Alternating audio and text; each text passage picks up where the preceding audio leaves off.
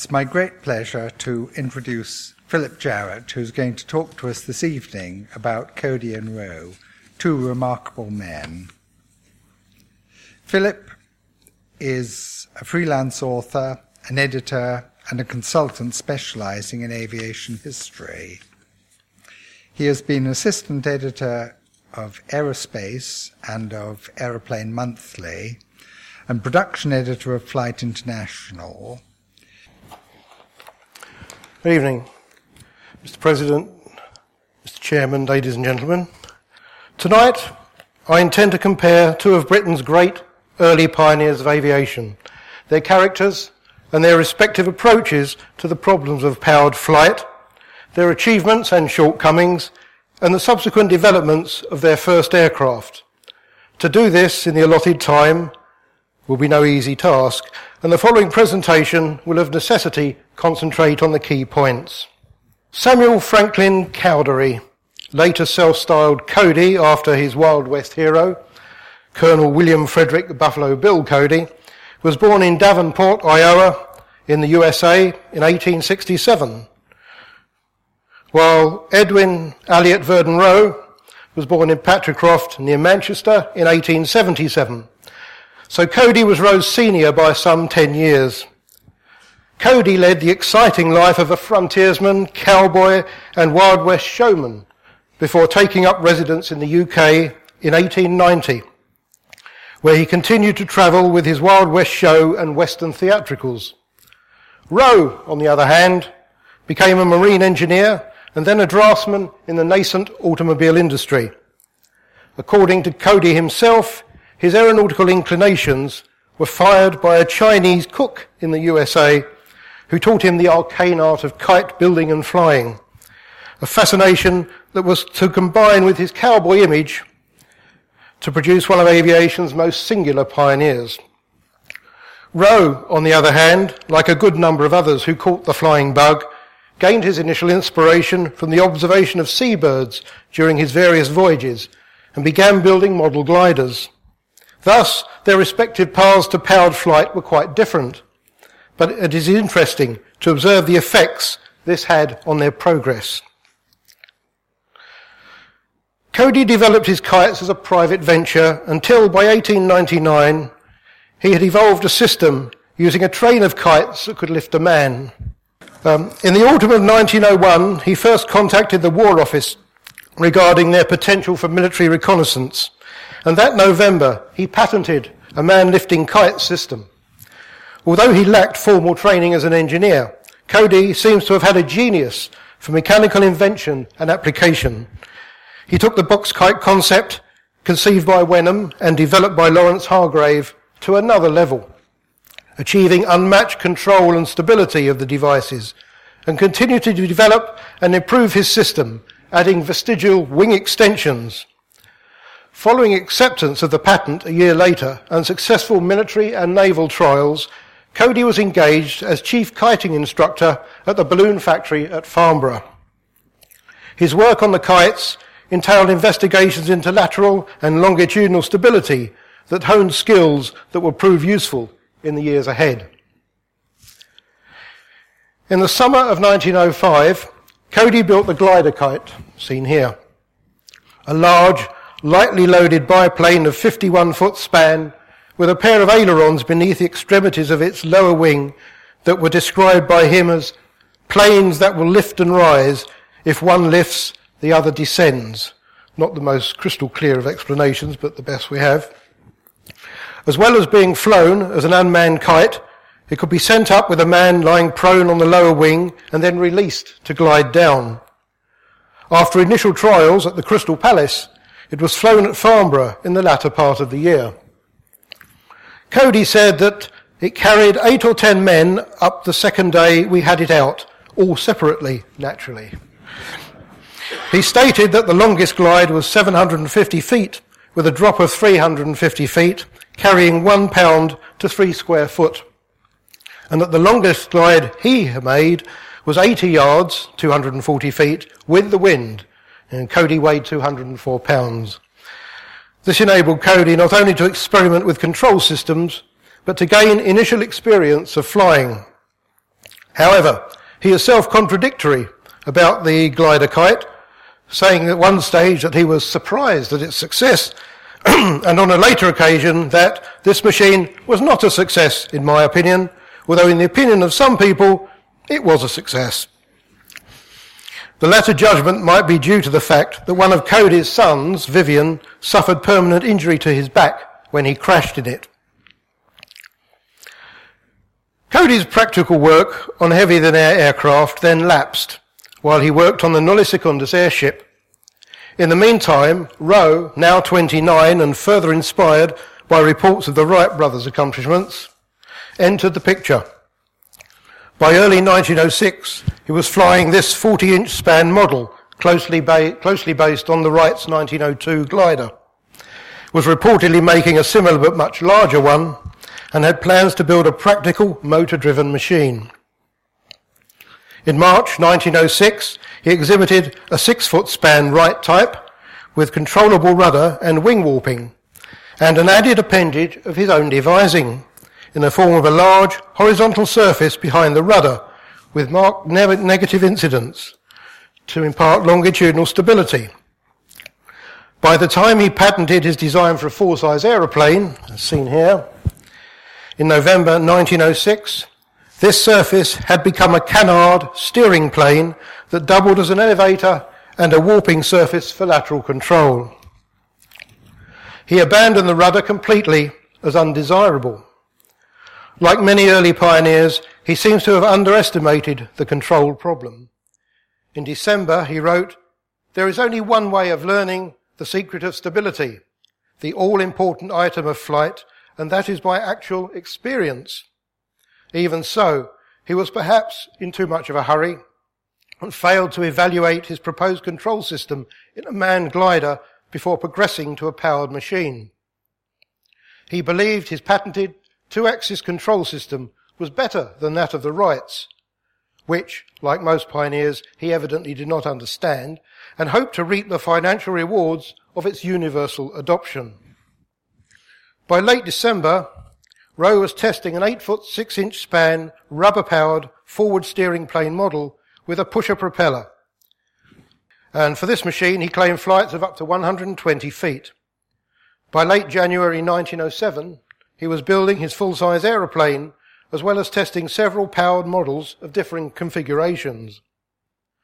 He enjoyed some success with 2 of these at a model competition at the Alexandra Palace in April, when a model with twin rear steering planes won him the £75 second prize. The first prize wasn't awarded. His full-size machine, however, was based upon the forward steering plane model, which he preferred. There's an interesting link with Cody here. This photograph of Rowe holding up his winning model at the Alexandra Palace was taken by Cody. And here's Cody with his camera at the Alexandra Palace. It appears the American was sufficiently impressed by Rowe's models to consider incorporating the steering plane idea in a full-size aeroplane himself, as these undated preliminary design sketches by Cody reveal. You will notice that the steering planes in the drawing nearest me have been crossed out, indicating a change of mind. By the end of August 1907, Rowe had completed his 36-foot span biplane, and it was in a shed he had erected alongside the finishing straight at the Brooklands motor racing circuit. He had his sights set on the daily graphics offer of £1,000 for the first 1-mile flight by a British aviator, and also, rather more optimistically, on the Daily Mail's offer of £10,000 for the first flight from London to Manchester. Unfortunately, it was not only in its control system that his machine was deficient. Rowe had failed to understand that most of a wing's lift is generated on its upper surface, believing that lift was wholly created by air pressure on the underside. He therefore covered only the undersurface, leaving the spars and ribs exposed above, seriously compromising the aircraft's aerodynamics. Moreover, he greatly underestimated the power required, fitting an air-cooled 6-horsepower JAP 2-cylinder V motorcycle engine. He based his estimate on figures produced by Professor Samuel Langley of the USA, but, as Octave Chanute pointed out, these related to the lifting surface alone and did not allow for the added resistance of the framing, motor and pilot. His propeller was of primitive and inefficient fan-type design, which was quite typical of the time, generally speaking. He also believed that he had positioned the engine on the aircraft's centre of gravity when stationary, but with the pilot and steering plane so far forward, this seems improbable. By mid-December, Rowe was testing his biplane on the Brooklands track, but he quickly found that he had insufficient power to take off.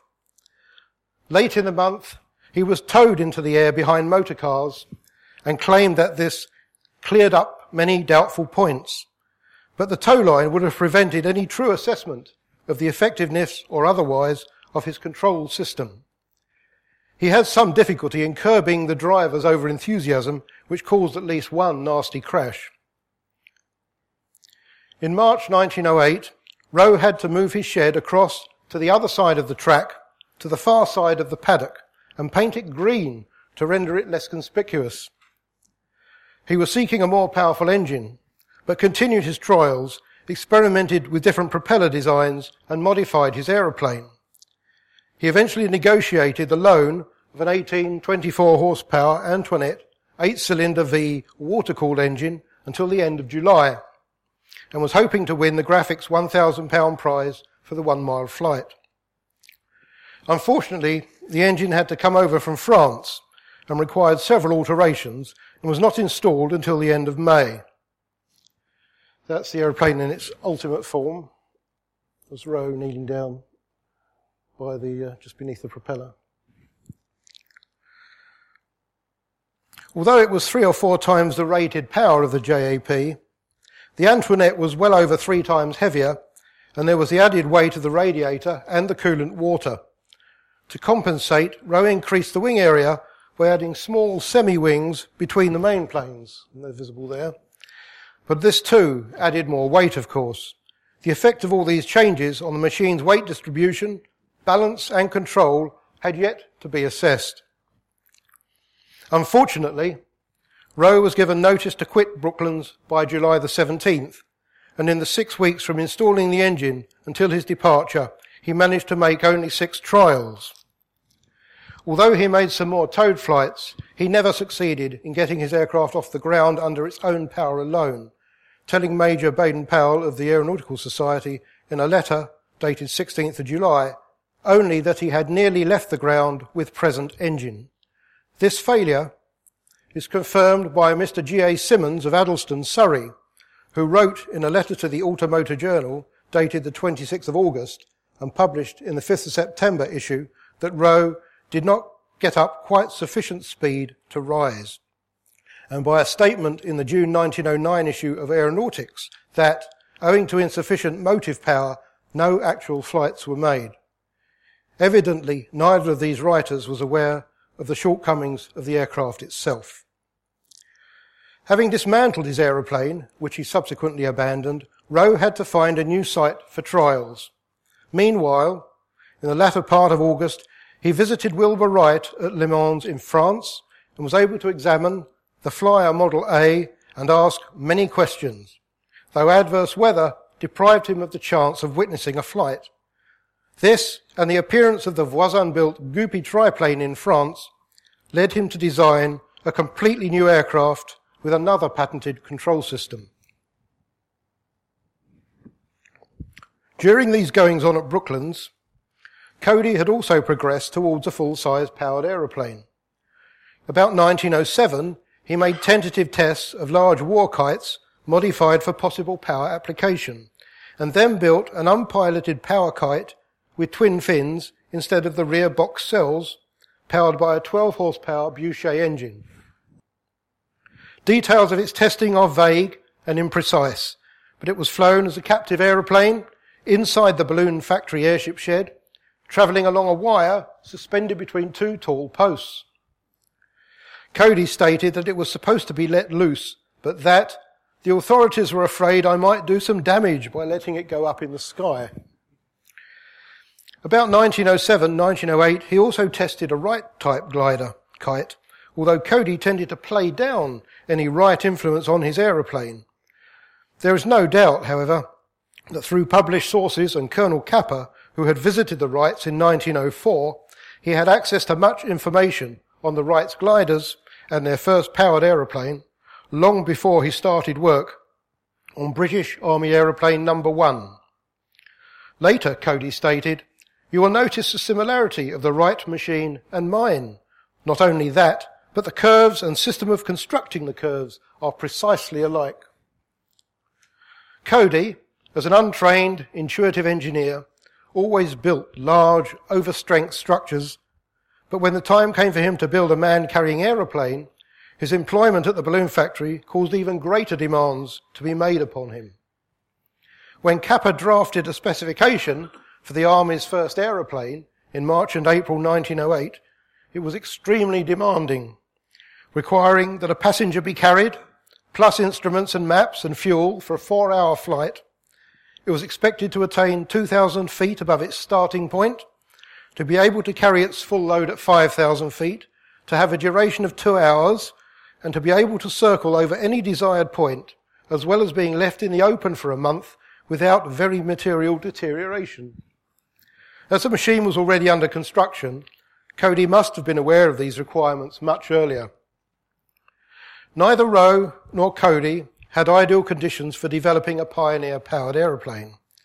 Rowe was always short of funding and had constant interference from Brooklands clerk of the course, but at least he had a prepared surface on which to run his aircraft, even if he was at the mercy of the wind. Cody, although he had financial backing, was expected to produce a practical military aeroplane virtually from scratch and operate it from very rough terrain. Work on BAA No. 1 at Farnborough was slow and protracted, starting late in 1907 and continuing until the late summer of 1908. During this process, almost all aspects of the machine underwent numerous changes, but basically it was a wooden, wire-braced biplane with deep gap, with an all-moving canard foreplane and a vertical rudder at the rear. The 50-horsepower Antoinette engine was mounted at the front of the low-set fuselage, while the pilot was seated back by the lower wing trailing edge. A rugged, sprung, 4-wheel undercarriage was fitted, with auxiliary balancing wheels at the wingtips. 2 belt-driven, counter-rotating, 2-bladed pusher propellers were positioned outboard between the upper and lower wings. At the pre-flight stage, it had provision for no fewer than 3 means of exercising lateral control. A rudder above the upper wing, linked to ailerons outboard of the wingtips, and wing warping. There were no foot-operated controls. The pilot actuated all of the control surfaces by means of a control column incorporating a wheel. In addition, Cody provided screw adjustment that allowed the wing camber to be changed on the ground. The wings were single-surfaced initially, being covered on their top surfaces only, but later the centre sections were double-surfaced. The engine was not available until the summer of 1908, and Cody's commitment to kite experiments meant that the first trial did not take place until September the 19th. These continued, interspersed with modifications and adjustments, until the 29th, when a 78-yard jump was accomplished, Cody believing that bigger propellers were needed. He then had to return to naval man-lifting kite trials, and it was not until October the 13th that the trials of BAA No. 1 were resumed.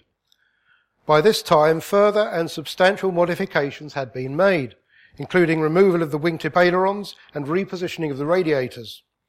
Cody made more hops and jumps on the 14th, covering about 100 yards and attaining a height of 10 to 12 feet.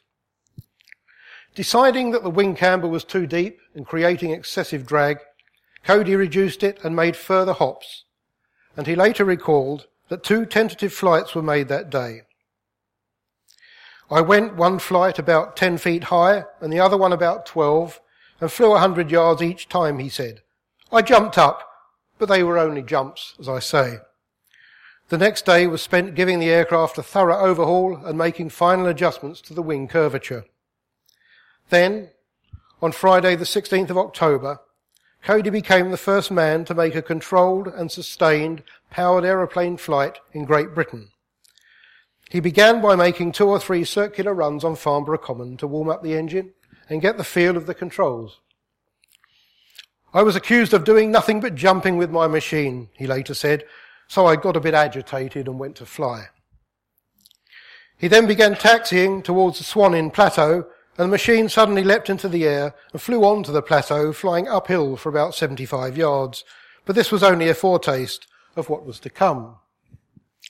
Cody next took his aeroplane to a point in the extreme southwest corner of the grounds of the officers' mess. He planned to fly diagonally across the common in a northwesterly direction, landing in a clear space to the south of the balloon factory. There was little scope for error, and the ground was far from ideal for aeroplanes, especially an untried Pioneer machine. After a very short run, estimated by Cody at 60 yards, the biplane took off, passing a clump of trees on the right. An altitude of between 30 feet and 40 feet was reached in less than 100 yards, and Cody then flew steadily across Farnborough Common for about a quarter of a mile, according to accounts in the Times and Aeronautics, in a beautiful, smooth flight. Unfortunately, Cody was drifting off course and veering in a southwesterly direction, influenced by an east-northeasterly wind as he reached the open common and gained height. Instead of passing to the left of a second clump of trees across the common, as he had intended, the aircraft was now heading directly for it. Cody had begun his descent, and when he saw the trees ahead, he climbed and cleared them by 8 feet, but encountered severe air disturbance which rolled the aircraft violently. The port wingtip struck the ground very hard, slewing the machine round and causing it to lose height, though Cody did manage to roll it back onto an even keel by use of the top rudder. His problems were not over. He now faced yet more trees, and he lacked the necessary altitude to clear them. Turning hard left to prevent a collision, he also managed to avoid a group of tall pines passing between them and a small clump of bushes. The further loss of height in the second turn allowed the left wing to strike the ground again, and this time recovery was impossible. The aeroplane crashed into the ground and, in Cody's terms, crumpled up like so much tissue paper. The framework was considerably wrecked. Thanks to the inherent shock-absorbing qualities of the Pioneer aeroplane structure, Cody emerged unscathed. The crash occurred just a little south of what is now the eastern end of Farnborough's main runway. The distance covered in the flight was later measured and found to be 1,390 feet. The aircraft was reckoned to have flown at a speed of between 25 and 30 miles per hour. Fortunately, the engine and propellers escaped damage completely, although the left wings were smashed. Although Cody had drifted off course in a southwesterly direction, he flew steadily, and there was no sign of any control problems. While the Wright brothers had made their first flights over open sandy ground, Cody had to contend with trees, and his attempts to evade these ultimately led to the crash. Doubtless both Cody's inexperience of the lateral control and the system's inherent shortcomings contributed to the flight's unfortunate ending.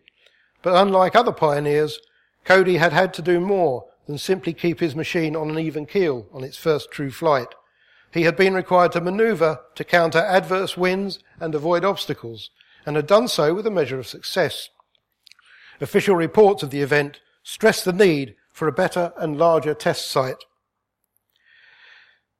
It was a somewhat ignominious end to the first powered, sustained and controlled flight in Great Britain, but in spite of the mishap, Cody became famous overnight.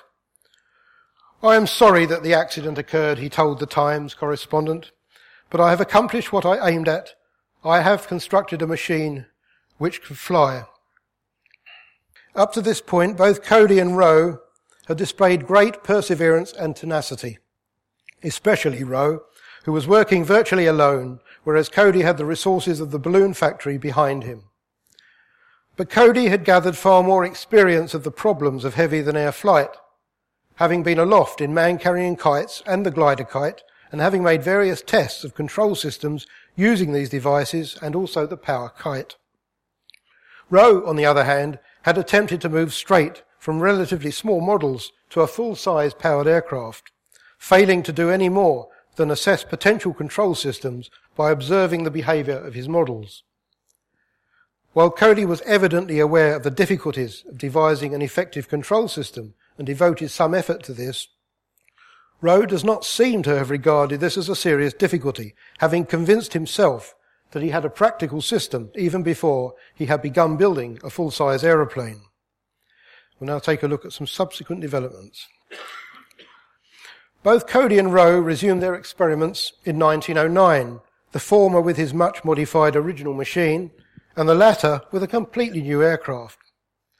Cody's aeroplane was extensively rebuilt, being given new wings, extended booms to carry a new foreplane, fitted with differential ailerons and rear rudder, and the top rudder was moved twice. His next significant flight occurred on January the 20th, 1909, when a structural failure resulted in a crash. At the end of the month, the Imperial Defence Committee decided that the balloon factory's work on aeroplanes should cease, and Cody's engagement was terminated on March the 31st. He was allowed to keep the aeroplane and retain its engine on loan, but had to camp with it unprotected on Laffan's Plain until June the 2nd, when a shed was erected. Hard times. On June the 18th, Cody made his first circular flight, covering 1¼ miles and landing without damage. And on July the 20th, he made a flight of at least 4 miles, including 3 circles. On August the 12th, having installed a 60-80 horsepower ENV engine and switched the position of pilot and engine, he accomplished a 3-mile flight and made a figure 8. And 2 days later came his first passenger flights, when Colonel Capper and Layla Cody were taken up. On September the 8th, he was aloft for 1 hour 6 minutes, attaining 600 feet and covering 40 miles. On October the 9th, Cody was forced to abandon an attempt on the London to Manchester prize, owing to engine problems. Rowe had written patriotically in August 1908 that, if this is to be won by an Englishman, there is no time to lose. So he was probably relieved by this news, though he was nowhere near winning it himself. Cody's most noteworthy achievement at the Doncaster Aviation Meeting in October was his naturalisation as a British citizen on the 21st. In January, his aeroplane was dismantled and stored, but on Capper's recommendation, he was awarded British Aviator Certificate number 9 on merit on the 7th of June 1910. This is not generally known, but in those early days, pilots often didn't always get to have to fly the test to get their licence. And in fact, at the time Rowe was awarded his licence, he didn't even have an aeroplane. While Cody had made great strides in 1909, Rowe continued to struggle. Having abandoned his biplane, he drew his inspiration from France and built a 20-foot span tractor triplane, modelled on the Goupy triplane, but somewhat smaller. He had now patented another control system, using a system of levers and struts to twist the trailing edge of the middle wing and transmit the movement to the upper and lower planes, and this he incorporated in his new machine. Rowe was seeking a new test site, and he later recalled, "As Cody was experimenting at Laffan's Plain, I thought it would be nice to keep him company, so applied at the War Office for permission to erect a shed near Cody's, but was informed that this request could not be acceded to. Here was a typical case of a foreigner, American, receiving favourable treatment before an Englishman. Although I liked dear old Cody, I felt a bit sore about it." This disregarded, of course, the circumstances under which Cody had come to be on the site and his earlier lengthy and close involvement with the military. In the end, Rowe's triplane was assembled in a railway arch alongside the River Lee on Leighton Marshes in Essex, and it was completed in late February, early March. While he awaited its 910 horsepower JAP engine, Rowe installed the 6 horsepower JAP from his biplane and made preliminary taxiing trials in the early mornings or evenings. Late in April, Rowe entered into partnership with his brother Humphrey, who would leave Elliott to design and build aeroplanes while he took responsibility for finance and organisation. The 9-horsepower engine finally arrived late in May, and on June the 5th, Rowe made hops of a few yards only. At the end of June, he reported that he had made short flights, hardly more than jumps, of 50 foot or so at a height of 2 or 3 feet. Remember, Cody had flown his first circuit on June the 18th. Rowe said, "Carrying 40 pounds per horsepower seems easy enough on paper, but is rather different in practice."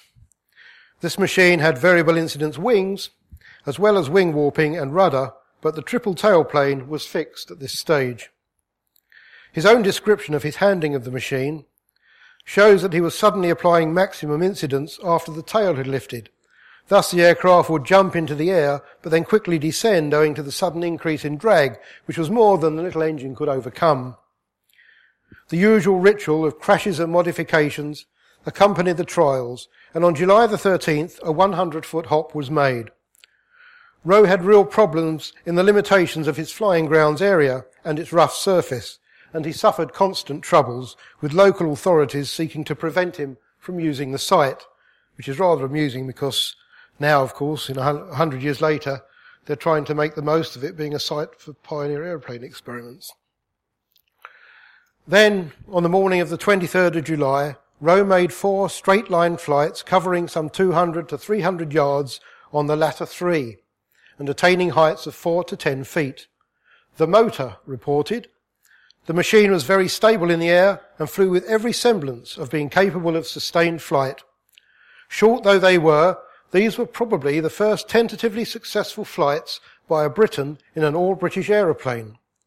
Rowe's achievement was acclaimed in the press, but the lamentably slow progress of British aviation in general was brought sharply into focus only 2 days later, on July the 25th, when Blériot crossed the Channel in his monoplane. During the remainder of the year, Rowe made little real progress, and in October he had still flown only 300 yards.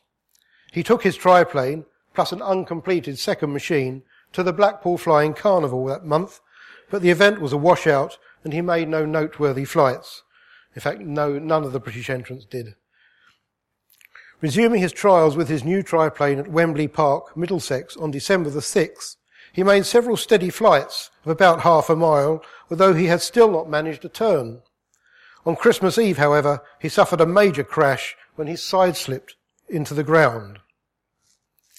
At the start of 1910, A.V. Rowe and Company was formed. The first product to emerge from the new factory in Manchester was the Mercury triplane, seen here, with a 35 horsepower green engine and lever-operated wing warping, variable incidence wings and tailplanes, and a rudder. Rowe took this machine to Brooklands and resumed his trials, but progress was insignificant until the 17th of April, when he crashed it. When it re-emerged 10 days later, it had undergone significant changes. The patented control system was at last done away with, the wings had ailerons, the tailplanes alone had variable incidence, and the rudder was enlarged. With the aeroplane thus modified, on the 1st of June, Rowe flew his first complete circles, just short of a year after Cody had accomplished this feat. With the appearance of the first Rowe 3 triplane in mid-June, Rowe had 2 reasonably practical machines. In the Rowe 3, on the 7th of July, he made a 15-minute flight, and 2 days later he flew for 25 minutes, executing figure eights and sharp turns with the greatest ease. On the 20th of July, he passed the test for his aviator certificate, number 18 being issued to him on the 26th. Thereafter, the careers of the 2 pioneers diverged. Cody's new biplane, with a 60 horsepower green engine, appeared on the 22nd of June 1910, and he took it to the Bournemouth flying meeting in mid-July and to Lanark early in August, but it was underpowered, and an attempt to install a second engine proved abortive. Once he had installed the ENV from his previous machine, however, it flew well, and he logged 113 miles over Latham's Plain in the first week of September. He also made 9 passenger flights that month. On the last day of the year, Cody won the British Michelin Cup and £500 for the Briton who flew the greatest distance on an all-British aeroplane that year, setting new British records for distance and duration, with a flight of 189.2 miles in 4 hours 46 minutes. Would you like to spend 5 hours up in that? It was reported that the aeroplane had flown 1,230 miles since October the 10th. Cody entered his next biplane for the Daily Mail's £10,000 Circuit of Britain, which started at Brooklands on July the 22nd, 1911, when this picture was taken. That's the Brooklands banking in the background with a rapt audience watching the participants take off. Despite several mishaps, Cody took 4th place, his twin-tailed aircraft being the only British machine to complete the gruelling 1,010-mile course. On September the 11th, he won British Michelin Cup number 2 and £400 for the fastest time round a 125-mile cross-country course, being the only competitor to complete the course. And then, on October the 29th, he again won British Michelin Cup number 1 and £500, covering 261.5 miles in 5 hours 15 minutes over a 7-mile closed circuit, a new British endurance record. The aircraft had now flown some 2,500 miles. In November, he became the first British aviator to win the Royal Aero Club's new Superior Certificate. In January 1912, Cody began flying his rebuilt Michelin Cup machine, now fitted with a 120 horsepower Austro Daimler. On the 27th, he became the first person in Britain to carry 4 passengers on a single flight. By early May, he had rebuilt his Circuit of Britain biplane and had nearly completed a new monoplane, seen here. Both aircraft were entered for the forthcoming military aeroplane trials, but unfortunately both were crashed shortly before the event.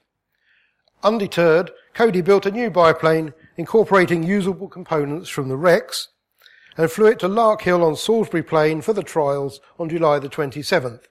It was the only aeroplane in the trials that was flown in.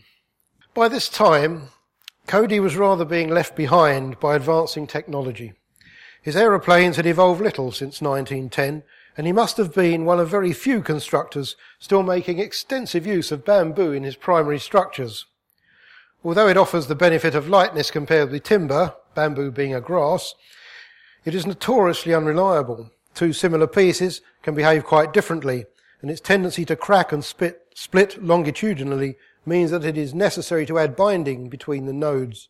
All major aircraft manufacturers had abandoned it long since. Roe never used it after his first biplane of 1908.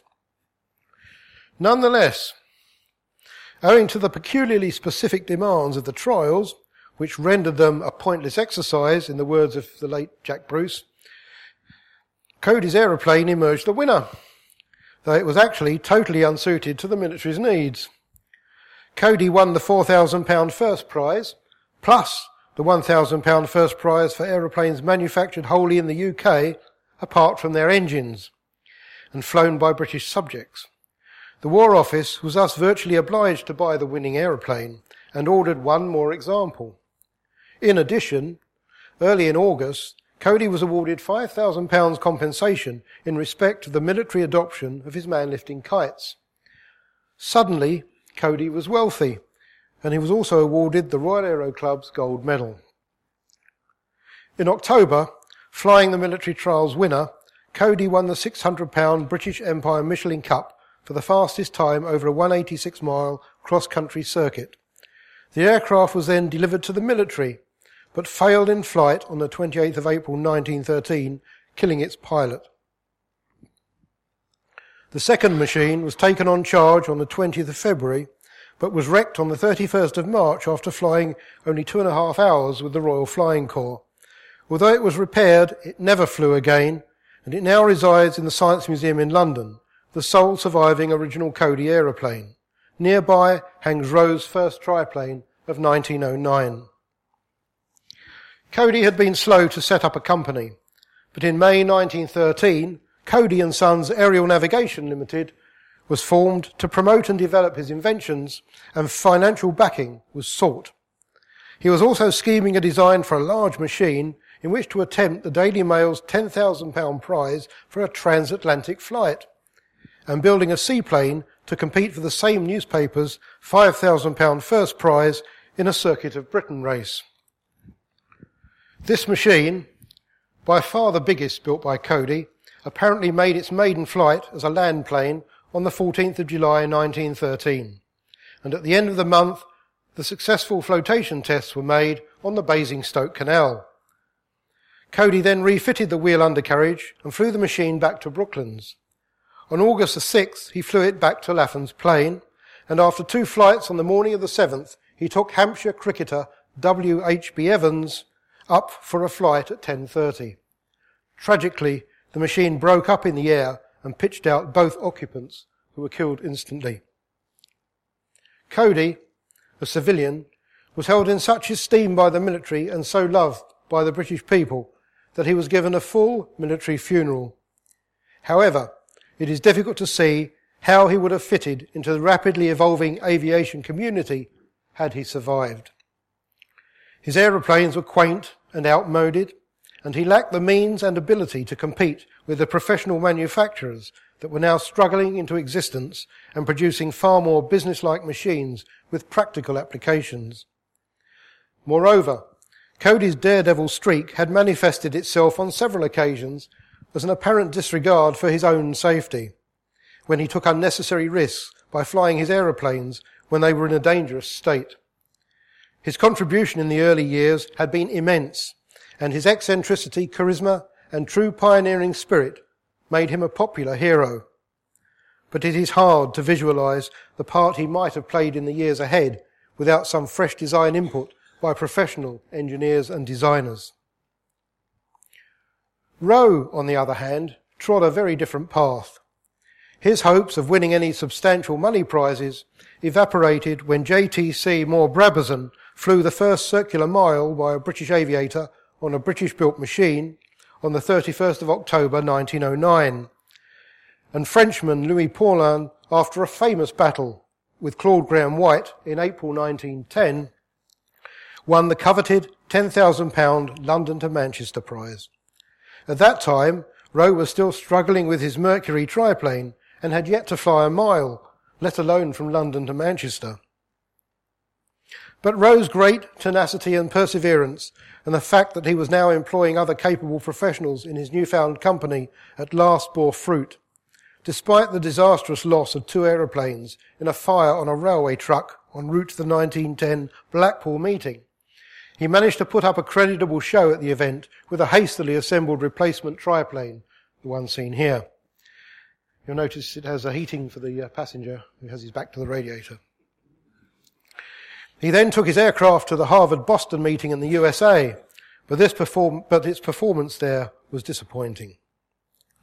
Back in England, however, the company produced the Roe 4 triplane, in which the cumbersome triplane tail surfaces at last gave way to a monoplane tailplane.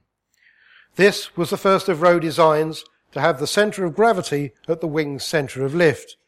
Thus, the tailplane was non-lifting and purely used for controlling the aeroplane in pitch. For some 3 years, Roe's progress had been hampered by his dogged adherence to various fixations. This was quite common with many pioneers. At last, through trial and error, and doubtless with the helpful input of his new employees, he had learned the requirements for a stable aeroplane. This machine soon became the much abused workhorse at the company's flying school at Brooklands, suffering many accidents at the hands of ham-fisted pupils and undergoing a variety of modifications during repair. In April 1911, the Roe Type D biplane appeared, the progenitor of a great line of Avro biplanes. At least 7 of these were built, but the market was small.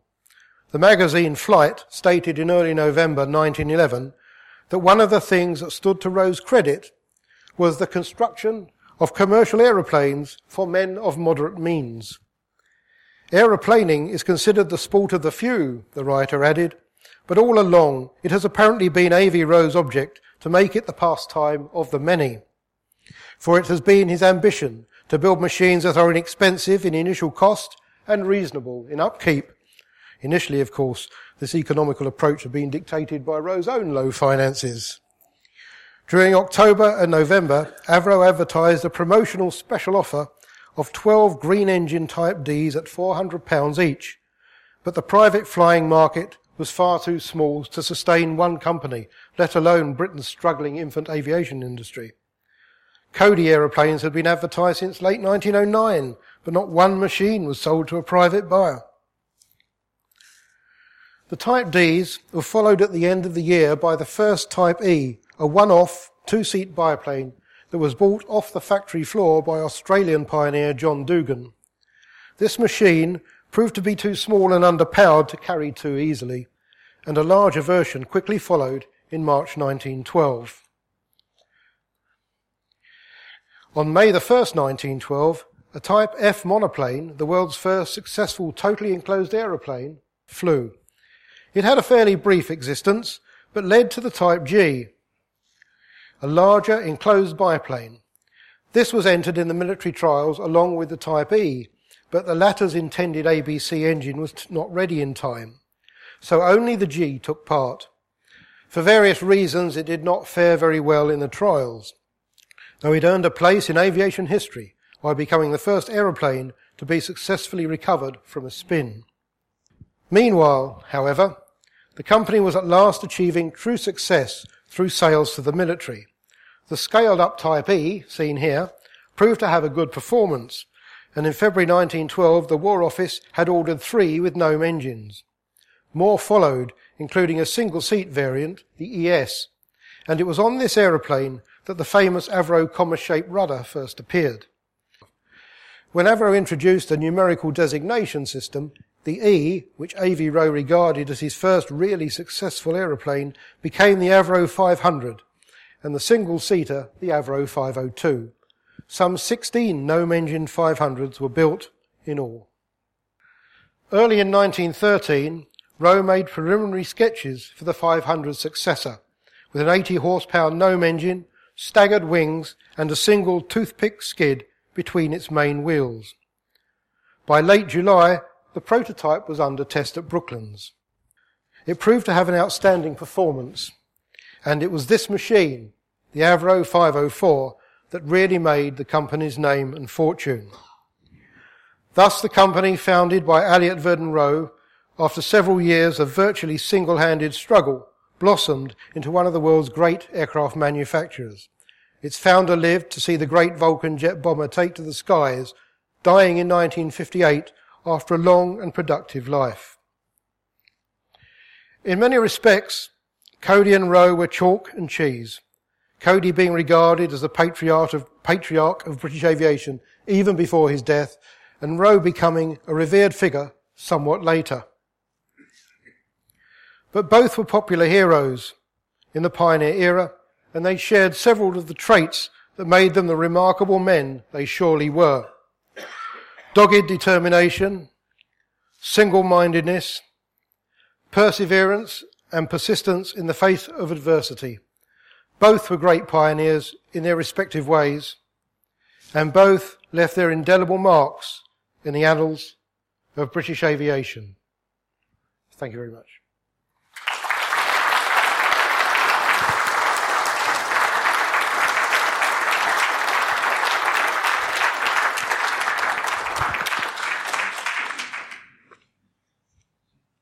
Thank you very much, Philip, for such an excellent summary of the achievement of such remarkable men. Now, I'm sure there'll be discussion. There are going to be microphones. Rod Kirkby. 2 things. One, I'm surprised as an ex-aero modeller that Rowe didn't actually discover good stability just by fiddling around with models, but that's just a comment. But have you got any feel for why it was that the French did so much better, so much earlier than we did? Was it regulation or what? Well, the French were lucky in that Octave Chanute, of course, was French, although he lived in America. And Octave Chanute was a great friend of the Wrights.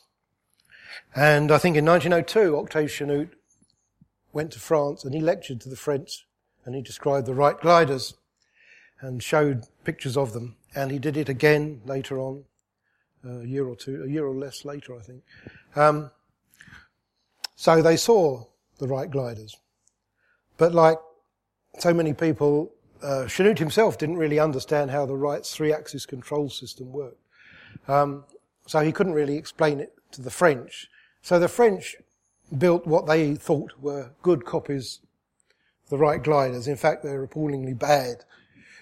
But at least it gave them the basic configuration to work from. And then, of course, in 1908, Wilbur went over to France, and the French had made some progress. They were making longish hops and things like that in some fairly sane-looking aeroplanes and some that looked highly improbable. And then Wilbur turned up in August 1908, and they'd long been describing the Wrights as bluffers, and when he was ready, and Wilbur was not the bloke to be hurried, Wilbur got in his aeroplane one day, and he just got up and he flew a narrow circle, very short flight, and landed, and the French went absolutely mad. And things didn't really look back from there. People like the Voisins had built fairly cumbersome machines, but along came Henry Farman, who could understand the need for some sort of lateral control, which the Voisins had omitted. And the aeroplane began to develop. And it happened quicker than the Wrights had expected, but it was still a fairly longish procedure. In England, unfortunately, and I think slightly to this society's shame actually, Wilbur Wright's classic paper on gliding, which was which I think he read before in 1902 before the Western Society of Engineers, it wasn't published until quite late, and this society could have published it, but they didn't. It was published in a rather obscure magazine called Flying, about 1907, and unfortunately the illustrations were rather poor tracings of the photographs, so there wasn't a lot to be learned. And as I said before, a lot of these people had their pet fixations about how they thought an aeroplane should fly. And things were just rather sadly slow in Britain, I'm afraid. It's just the way it was. What do you think about Dunn as aviator? Dunn's a little more obscure in the early days, of course, because he disappeared off up to Blair Athol in Scotland, where he was working like Cody, employed by the Royal Aircraft, by the balloon factory, to experiment with his automatically stable biplanes. He had some trouble getting things to work, first of all. He eventually did, but he too was dismissed by the factory, and he ended up working in league with Short Brothers and with Professor Huntington to develop his aeroplanes. The Dunn D7 and 8 were very successful. They would fly hands off. But of course they were out of the mainstream, and it's strange, but even successful aeroplanes with odd configurations have a great deal of struggle ahead of them to get away, to win over what's regarded as the conventional configuration. But Dunn's aeroplanes, certainly, in Canada and in France, were flown remarkably well, but they just didn't seem to develop a great deal. Burgess in America carried on with the configuration for some time, but the design just didn't seem to stick. Philip, I'm rather intrigued to know how Roe managed to finance himself in the early days. I can see where Cody's money came from, but how did Roe manage to keep going with a lot of failures before he became successful? Well, he had a job in the motor industry. This is why he was restricted. He couldn't go and fly every day whenever he felt like it, and he was also restricted by limitations of when he could use the track at Brooklands, of course, by the clerk of the course. But he didn't have a lot of money. No, he spent virtually everything he could get on his aeroplane at first, and just kept going. And it was an obsession, just as aviation is an obsession with probably nearly everybody here tonight. Didn't he get some funding from other members of his family? Yes, as I mentioned, his brother Humphrey came in eventually. Yes, he had a loan from his father and things like that, and the sort of thing that all of us would hope for, perhaps, at that stage of early development. But when his brother came in, his brother had a business in making things like elastic braces, bullseye braces. In fact, the fact that Humphrey's finances supported the early work led to some people remarking that Rowe's aeroplanes were kept aloft by bullseye braces. Norman Barber, proudly wearing an Avro 504 club tie. Congratulations. You mentioned a couple of times, or you made reference during your talk to the propellers. Yes. And how crude Rowe's early ones were, and how much more sophisticated they became. Was that because of him or because of some of his staff? Well, propeller development is a very interesting subject. It's difficult to say because there's so many outside influences all the time on these pioneers. It's very difficult to pin down something like propeller. But you see, everyone is watching what everyone else is doing. The astounding thing that I learned a few years ago is about the Wright propellers, which are extraordinary. The early propellers mostly tended to be based on a fan-type principle. Maxim in 1894. If you go to the Science Museum, you can see one of these enormous Maxim propellers, and they're just like a big fan blades, and they're grossly inefficient for aviation. But everyone seemed to think that was the best way to go. But the Wrights didn't. The Wrights did their own propeller research, and they worked out mathematically the efficiency of the propellers for the 1903 Flyer 1 before they built the propeller, and they got it right. And Wilbur Wright has a notebook, it still exists, where his estimates for propeller efficiency finish off saying equals 66%. And those first Wright propellers were 66% efficient, which is an incredible figure.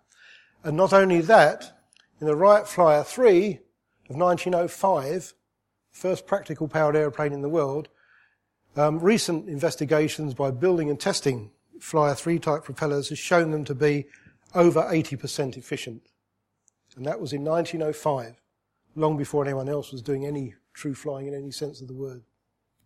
People in Europe didn't understand the Wright propellers at all. They managed to get some thrust out of their propellers, but they had no idea how much they were losing. In all sorts of ways. I mean, quite often they'd just couple the propeller up direct to the drive shaft. So they'd lose a lot of efficiency because the propeller's going far too fast for its efficiency. Whereas the Wright brothers geared their propellers right down to get the maximum efficiency. And it was all done quite deliberately. Philip, I wonder if you could give a view on how you think things might have turned out for Rowe if the First World War hadn't occurred. Difficult to say, isn't it? I mean, you change one thing, you change everything. This is the trouble. How would it have turned out for the whole British aircraft industry, you might ask? They would probably, they would probably have had even bigger struggles on their hands, unless the aeroplane had rapidly become extremely popular. And flights carrying any number of passengers for a practical purpose from point to point was still a fair way off. And the First War definitely accelerated the aeroplane's development, not always in the perhaps what might be regarded as the right direction, but a lot of developments forced by the First World War meant that at the end of the First World War we had aeroplanes that could reasonably well be converted into passenger carriers, although the conditions inside were extremely Spartan to start with. It's one of those questions that they love asking on television. Did any of those early pioneers, did they have means of measuring airspeed? Did they have altimeters? They could use barometers for altimeters. Yes, they had means of measuring their speed. Fairly primitive. They could use pressure plates and things like that. They came in just before the First War, I believe. Instrumentation was sparse and minimal.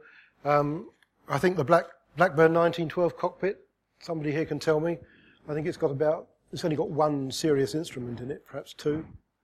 But the first, the Cody's and Rowe's machines presumably had no instruments at all. Barely anything. The first flight instrument, of course, is the piece of string. for indicating drift. And that was in use by Percy Pilcher in 1896, I think it is, 97. We have a picture of a glider with a piece of string tied on one of the wires so you can see whether he's pointing into wind or not. Yes, I've heard it said that the Wright brothers flew by angle of attack, which I think many people should still do if they had proper angle of attack indicators. Yeah, there might be so. I mean, the Wright Flyer 3, the first powered aeroplane, it had several instruments on it. They had an anemometer. It had an engine rev counter. It had enough on it to enable them to log the details of each flight quite well. It just depended, whether you could afford to buy yourself an instrument or whether you needed to buy another wheel, which was probably more important. Would you say that Percy Pilcher probably had a better understanding of flight and what to do than A.V. Rowe did when he started the experiments? Well, it's a yes and no answer. I'm not being evasive. The more we look at Pilcher, the more you begin to realise that most of his flights started at least and were done under tow. So to some degree, he was kiting. But the interesting thing is he did, on his first glider, put the fabric initially on the undersurface and then moved it onto the top. And Lilienthal always put it on the top surface. Cayley and Lilienthal and Horatio Phillips all knew that lift was created principally on the upper surface of a wing. It seems that Rowe Cayley's stuff wasn't generally available, but he hadn't looked at what Phillips had done. Phillips built rather extraordinary, eccentric-looking multiplanes, but his wind tunnel work was exceptional. And he patented very good wing sections much earlier. And if Rowe had looked at things like that, he might have learned a bit more. Yes, just to go back to an earlier question, I can tell you the 1912 Blackburn, I think the only instrument on that is the RPM gauge. Yes. As far as I can remember. Is it certainly enough? Does not have an airspeed indicator. So well, the other instrument is the wind in your face, is it? Or That's right, yes. At what point was wing warping phased out and elevators start to be developed? Ailerons. You mean ailerons? Yes. Ailerons. The modern flying controllers we accept today. Wing warping was still being used to some extent into the First World War. And it was revived in a slightly different sense for the Gossamer Condor, man-powered aeroplane. Although it didn't work in quite the same sense, but that's another story. Wing warping works perfectly well. But, because there's it can impose structural problems. It's exactly the same principle as ailerons, really, which is why the Wrights were granted their patent. It's often said the Wrights tried to patent the aeroplane, and this is utter rubbish. The Wrights patented, if you look at the Wrights patent, the primary patent, 1902, what they patented is a control system, a 3-axis aeroplane control system. The patent doesn't even include an engine in the diagram at all. And that patent, being a pioneer patent, pioneer patents always allowed broad interpretations. And when the Wrights were fighting infringers of their patents, Curtis's interwing ailerons and other lateral devices that worked on exactly the same principle as wing warping were regarded as infringements of the patent. And that's how it should have been. But, as I say, wing warping does have its problems, and it is a primitive system, and I would say, 1915 more or less, wing warping was well on its way out. Thank you. Gordon Bruce. If I could extend the reply on wing warping and ailerons, I was reading papers this morning in the Public Record Office, or the National Archive, whatever you want to call it, on the Wrights patent action against the War Office for the use of wing warping on the BE-2. And I read there this morning Mervyn O'Gorman, Superintendent of Farnborough, saying in 1913, we can now do without wing warping because we are moving to ailerons. And true enough, the early versions of the BE-2 used wing warping, but later versions of the BE-2 used ailerons. Peter Waller. Is there any evidence that Cody carried out experiments of some sort at Alexandra Palace? I ask this because I understand there is a pipe sticking out of the ground on the hill down towards on Wood Green side. The pipe is some 2 or 3 inches in diameter and goes into a rather larger cylinder, and there is some sort of clamping device on the end of the cylinder. I've not seen this, so I'm afraid I can't describe it very clearly. And this is reputed to be something to do with Cody's experiments. He certainly had kites at the Alexandra Palace quite a long time, and I think at Farnborough there was a monument called Cody's Tree, yes, which one I understood he did engine tests again. What part did that play in the design of the aircraft, like propeller efficiency engines or basic aircraft design? As I understand it, he sort of tethered his aeroplane to the tree, probably with a dynamometer or something. He just tied it, used a spring balance. It was thrust measuring. One end on the tree and the other on the aeroplane. Thrust, yeah.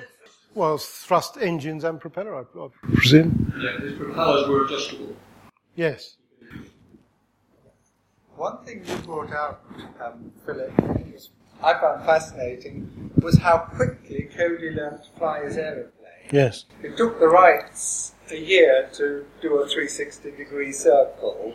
Cody, I think, did it within 2 or 3 months. But he did have the benefit of some previous experience, some previous people's experiences. But even so, yes, I mean, the fact that at the end of 2009 he was staying up for an hour or more and doing 40 miles, it's quite something, really. It's a lot faster progress than the Wrights made. Well, I'm not surprised. The Wrights really they looked at very carefully at what everyone had done and realised what needed to be done that had been neglected. And then they really had to go back to basics and start again. Good evening. My name is Eric Ferdinand-Rowe, grandson of Avi Rowe. Just to answer David Rowland's question about funding, I think that the truth is that between 2007 and 2009, Avi Rowe had no funding at all. And if you read the diet that he lived on every week, I think it illustrates that point very well. One question I would just like to ask is about, or clarification is about Avi Rowe's supposed towed flights in July, because throughout his life he always denied that he had conducted any towed flights with the Antoinette engine. And indeed, there are many people who, albeit later, made witness statements to say that they'd seen the plane fly without a tow line attached or anything else. And it seems to me that this all starts with the letter that he wrote to the Wright brothers. But it's interesting to see that, for instance, when Colonel Semple was written to by the Wrights, that what they did is left out an awful lot of text between the two statements. And obviously, if you read the two things consecutively, it looks as though he is saying that he was conducting towed flights. What are your views on that? On the basis that it seems to me there is considerable doubt still, and certainly no evidence to say that those flights in June were in fact towed. On the contrary. First of all, Rowe is very clear in his letter to Wilbur Wright in 1908, shortly after the experiments. His letter to Orville Wright, actually, I think it went. Shortly after he'd left the site in August 1908, he wrote to Wilbur Wright, and if you read that letter, he very specifically states that he made 6 trials after installing the 24 horsepower Antoinette engine. 6 trials after installing the engine, and that he conducted towed flights after installing the Antoinette. It's quite specific and it's quite clear. And he repeated the same thing on 3 other occasions in published letters in the motoring press. He also, of course, as I've said before, he said to Baden-Powell that he had nearly left the ground, we have the statement of Mr. Simmons, who wrote into the Motoring magazine, and he actually wrote asking why Rowe had left the site at Brooklands. And he said that the machine had failed to rise. He didn't even say fly, he said failed to rise. Now, Simmons' letter was published, and Rowe responded very quickly. Rowe always responded, usually and very helpfully, at some length. In earlier, was it late 1907, early 1908, when he had done earlier towed trials with a 6 horsepower engine installed, it was mentioned in a couple of lines in a Motoring magazine. And Rowe very quickly sent in a very long and informative letter describing those trials. In 1909, when Rowe first managed to get his triplane off 6 inches off the ground for about 50 feet, he wrote in, I think it was to Flight, and he gave, again, quite a good, long, detailed description. When Simmons wrote his query in the Motoring magazine in 1908, asking why Rowe had left the site and saying that the machine had failed to rise, Rowe did the same. He wrote in a very long and informative reply, and in that reply, not only did he say again that he had made 6 trials since installing the Antoinette, and towed trials, and did not actually claim a flight, but he did not refute or dispute Simmons' statement that the machine had failed to rise.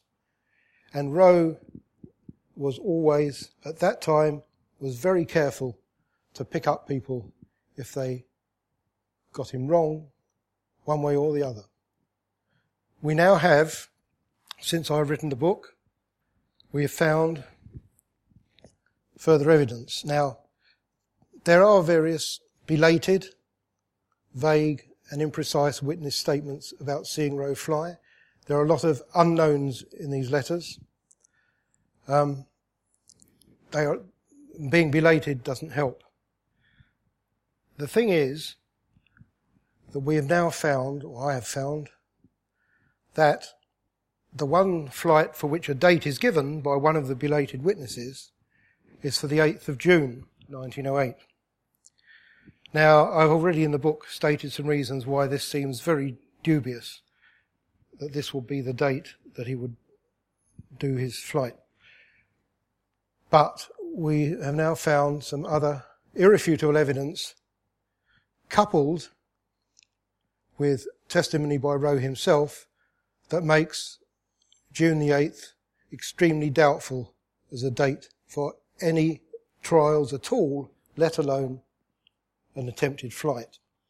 And that information is going to be released in the near future. Thank you. George Cox. Phillips, you've described the careers of 2 remarkable men who were enterprising, creative, and physically very courageous when you look at some of those pictures. What was the relationship like between the 2 of them? With a sense of pioneering camaraderie? Did they share information, socialise, or loathe each other? I did look for this.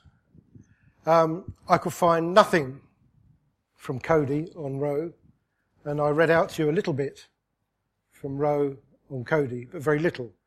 Rowe, as he said, was fond of Cody. I think liked him in an affectionate sort of way.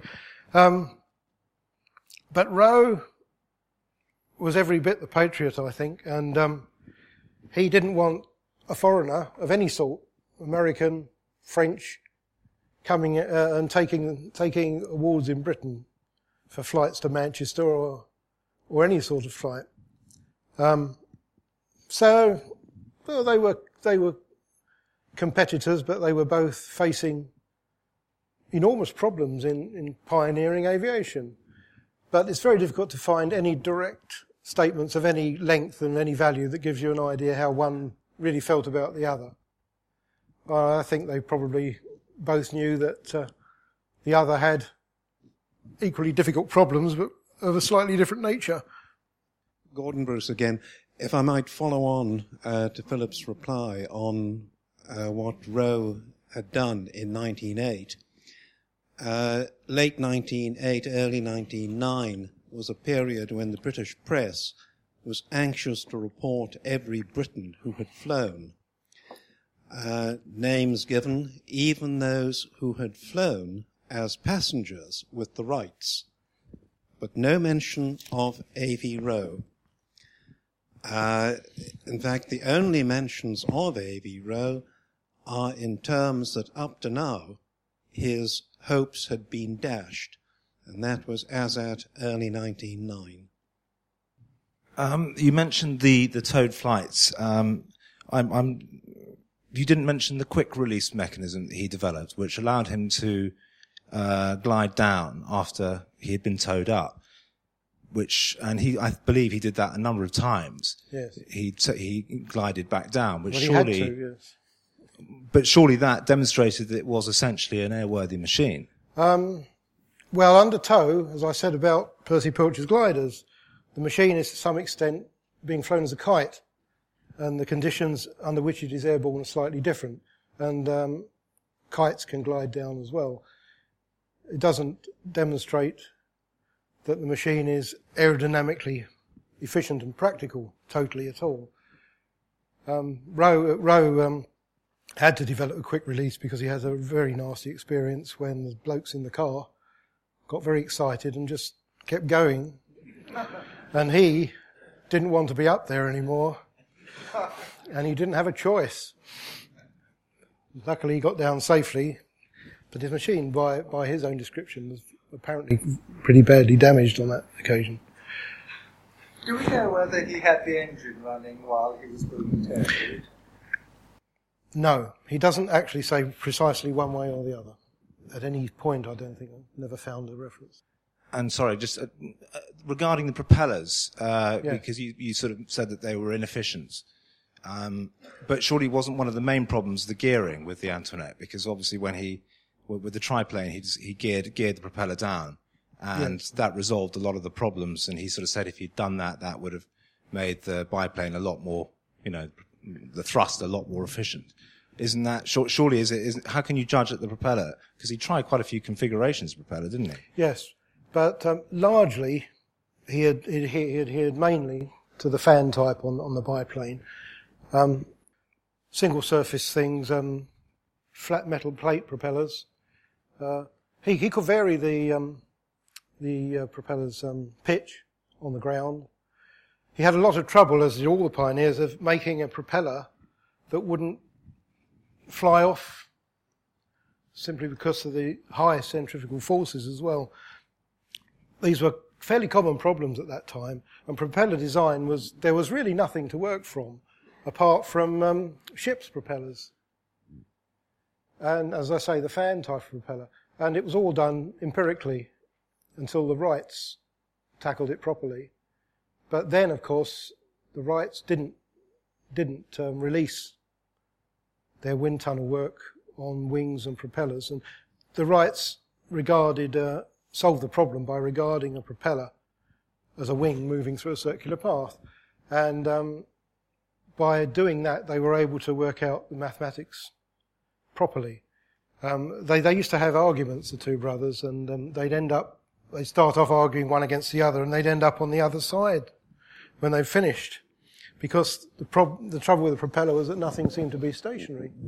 The propeller's going round, the airplane's going forward, and the air's being driven back. So there's nothing still. They didn't know where to start. The gentleman mentioned that... in terms of propellers, Rybczynski at Ticino published his propeller data in 1907. Right. And at the same time, Ferdinand Ferber published a very influential book on aircraft design, again in 1907. Yes. And the configuration of Ferber's aeroplane looks very similar to Cody's in some of the details. Have you got any comments on the French influence on Cody? It's been denied by Gibbs Smith, but I'm not altogether convinced. It is difficult because everyone was taking bits from everybody else's ideas at that time, of course. I mean, Ferber's influence initially was the Wrights, and his machine changed, but his powered aeroplanes weren't terribly successful. You're saying, did Ferber influence Cody's design? It's difficult to say. There's nothing directly obvious, I don't think. I mean, Kappa's association with the Wrights was by far more important, I think, because Kappa went over and met the Wrights at home, although he didn't see the aeroplane. He was shown lots of photographs, he was shown the engine. The Wright photographs are very good quality, and there's a lot to learn from them. And talking, well, yes, he had the Antoinette for the Nulla Secundus as well. It was one of the better available engines. There weren't a lot of good engines around, really. You can count them on the fingers of one foot. So the Antoinette was one of the best. It was probably slightly on the heavy side, but you had to take what you could get until the miraculous Gnome came along, of course. What are your thoughts on the aircraft being built to celebrate the centenary this year? I'm not sure who's actually building now, because I understand that the Southampton group has stopped building. They're not building the Cody anymore. So we only have the Cody at Farnborough. I hope it's going to be a faithful reproduction. There are several Roe aeroplanes being built in Manchester, one of which is the triplane, which is a little bit of a hybrid between the first and second triplane. We already have a good biplane, good Roe 1908 biplane replica at Brooklands, which Mike Beach built in, I think, 87. There's one being built now, which is another model of the biplane, 1908, but it is less of a replica.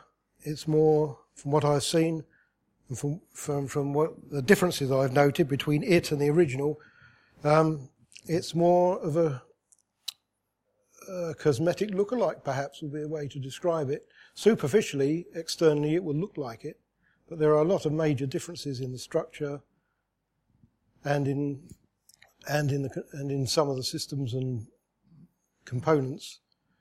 I'm not quite sure why we do these things. They did in America and in Germany they built the Whitehead, and they made lots of changes to the Whitehead replica in America, or is it the German one? And their argument, no, it's the German one, and their argument in making the differences was that Whitehead would undoubtedly have done the same, so they felt they were justified in doing it. And I'm afraid I can't go along with those sort of arguments. No, I mean, if a replica is going to be a replica, then I'm afraid I'm a bit of a purist. The Roe 4 triplane at Shuttleworth is splendid. It hasn't got the right engine in it, but it's splendid, and it's a great looker, and it looks very much a very close resemblance of its forebear, and it's got wing warping. It would have been nice to see a Roe 500, because that was really the one that got the Roe business into the air. The first one to be ordered in numbers. And a Roe 500 would be a splendid flyer, I'm sure, at displays. That's a shame. It's a shame because we've got, how many Roe triplanes now? 3 or 4. It would be nice to have something different. David Wilson, I am the project manager for the build of the replica of a Cody number 1. But it's Farnborough? Sorry, at Farnborough. Yeah. Number 1A. The Southampton replica was number 1, but it was a very, very different aeroplane that they were attempting, and they were attempting to make it airworthy. And airworthiness and Cody, I'll get it right. Airworthiness and Cody didn't go terribly well together. We have never, ever attempted anything other than a static replica. The basis of our replica is photographs from the time. Because Cody was a showman, he had lots of photographs taken, and we reverse engineered the photographs with no attempt at airworthiness. The primary requirement, of course, is to be safe in static sense. The secondary requirement is to be quick because we didn't start soon enough. And the third requirement was to make it look right. And if we haven't got it right by July, then we can put it right later. But in July, I think you will all agree that in comparing what you see in front of you with the photographs, it's pretty good. I can tell you about the propellers. We took delivery of them last week. All they are is a tube with a piece of flat aluminium riveted to them, and they're aerodynamically rubbish. How they actually pull anything through the air is quite staggering. Staggering is exactly the right word. Yeah. Yes. They're crude. And I obviously would like to talk to Philip later on because I haven't disagreed with a word he said, and I expected to have to do so. So it's been super for me tonight. I also, by the way, I bought the Avro book. I've seen the replica at Brooklands, and I'm deeply impressed with it. They have made no bones about the fact that they've had to compromise towards their worthiness, but the compromises they've made in terms of what it looks like, I think, are pretty good. And you will be able to compare the Cody aircraft with a replica of a 1911 Wright Brothers aircraft, which is being brought over from Dayton, Ohio, with the Cody biplane being built at Brooklands, and the Cody triplane being built at Woodford, I think. Avro triplane. The Avro, I beg your pardon, the Avro triplane being built at Woodford. They'll all be in a chalet at the Farnborough Air Show in July. So you'll be able to walk around them and compare them. And ours will have its propellers turning, but the turning mechanism will be the motor of a wheelchair. And there will be a loud noise to represent an open-piped 8-litre V8 Antoinette water-cooled engine. And ear defenders for the audience. It really gets your attention. Just to add to that, the Roe biplane will actually be at Brooklands in June, and you would be able to see it taxiing there. I won't say that we'll be attempting to fly it there, that might come later, but certainly it'll be in taxiable form there, so you can see it moving there, whereas at Farnborough, I'm afraid all the aircraft will have to be static.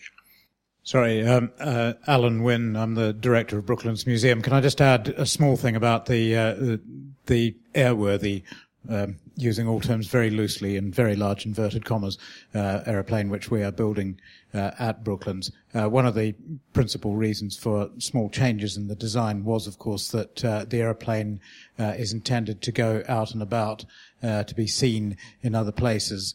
And we've done something which Roe didn't do, which was make it easily dismantleable so you could move it.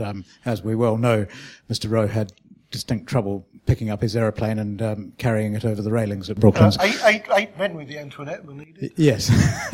We've done it rather more simply and designed the wing boxes to be detached, and that caused various minor structural things. But that's the reason why, so that it can be demonstrated at Farnborough. It will be demonstrated on the remains of the old Brooklands runway in June.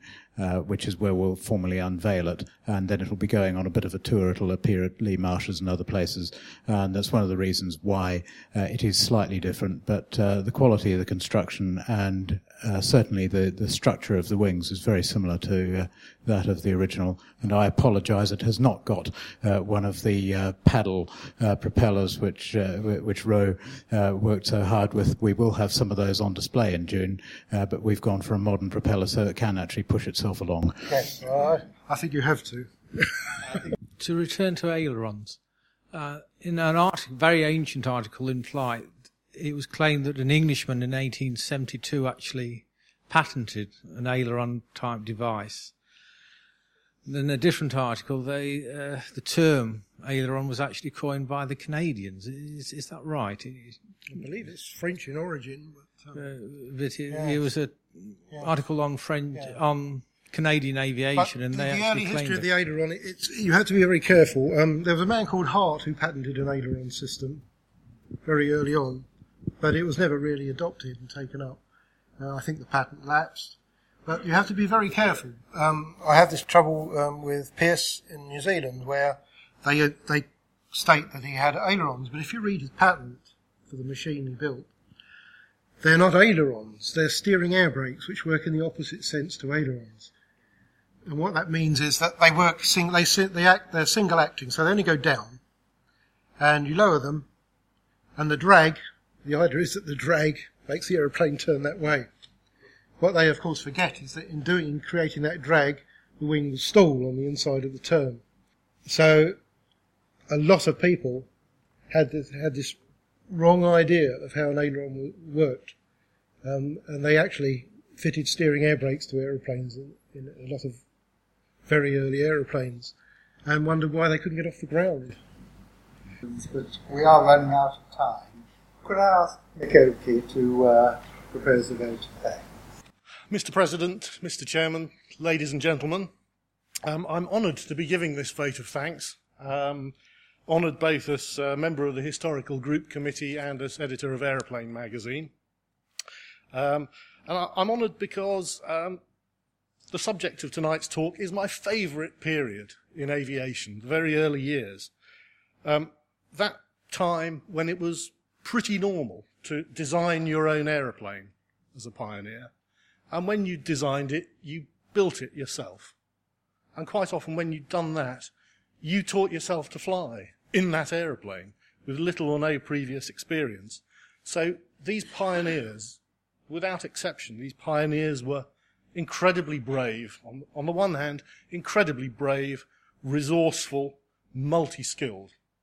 On the other hand, bonkers. I do have an interest to declare. Phil Jarrett has been a good friend and colleague of mine for very nearly 25 years, and he writes a lot for my magazine. So in giving this vote of thanks, or being involved at all, I could be accused of bias.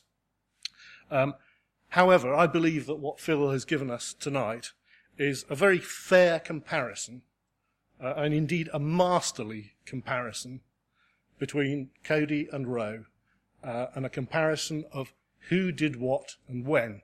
And I think that's been put across very clearly, very succinctly, lots of detail, lots of interest. I'm quite familiar with a lot of Phil's research on this. Over the last couple of years, he's been updating me regularly. And when I say regularly, I mean about every 5 minutes. So I am quite familiar. But what his research has done, it's underlined that Cody and Roe were both giants of the early years of British aviation.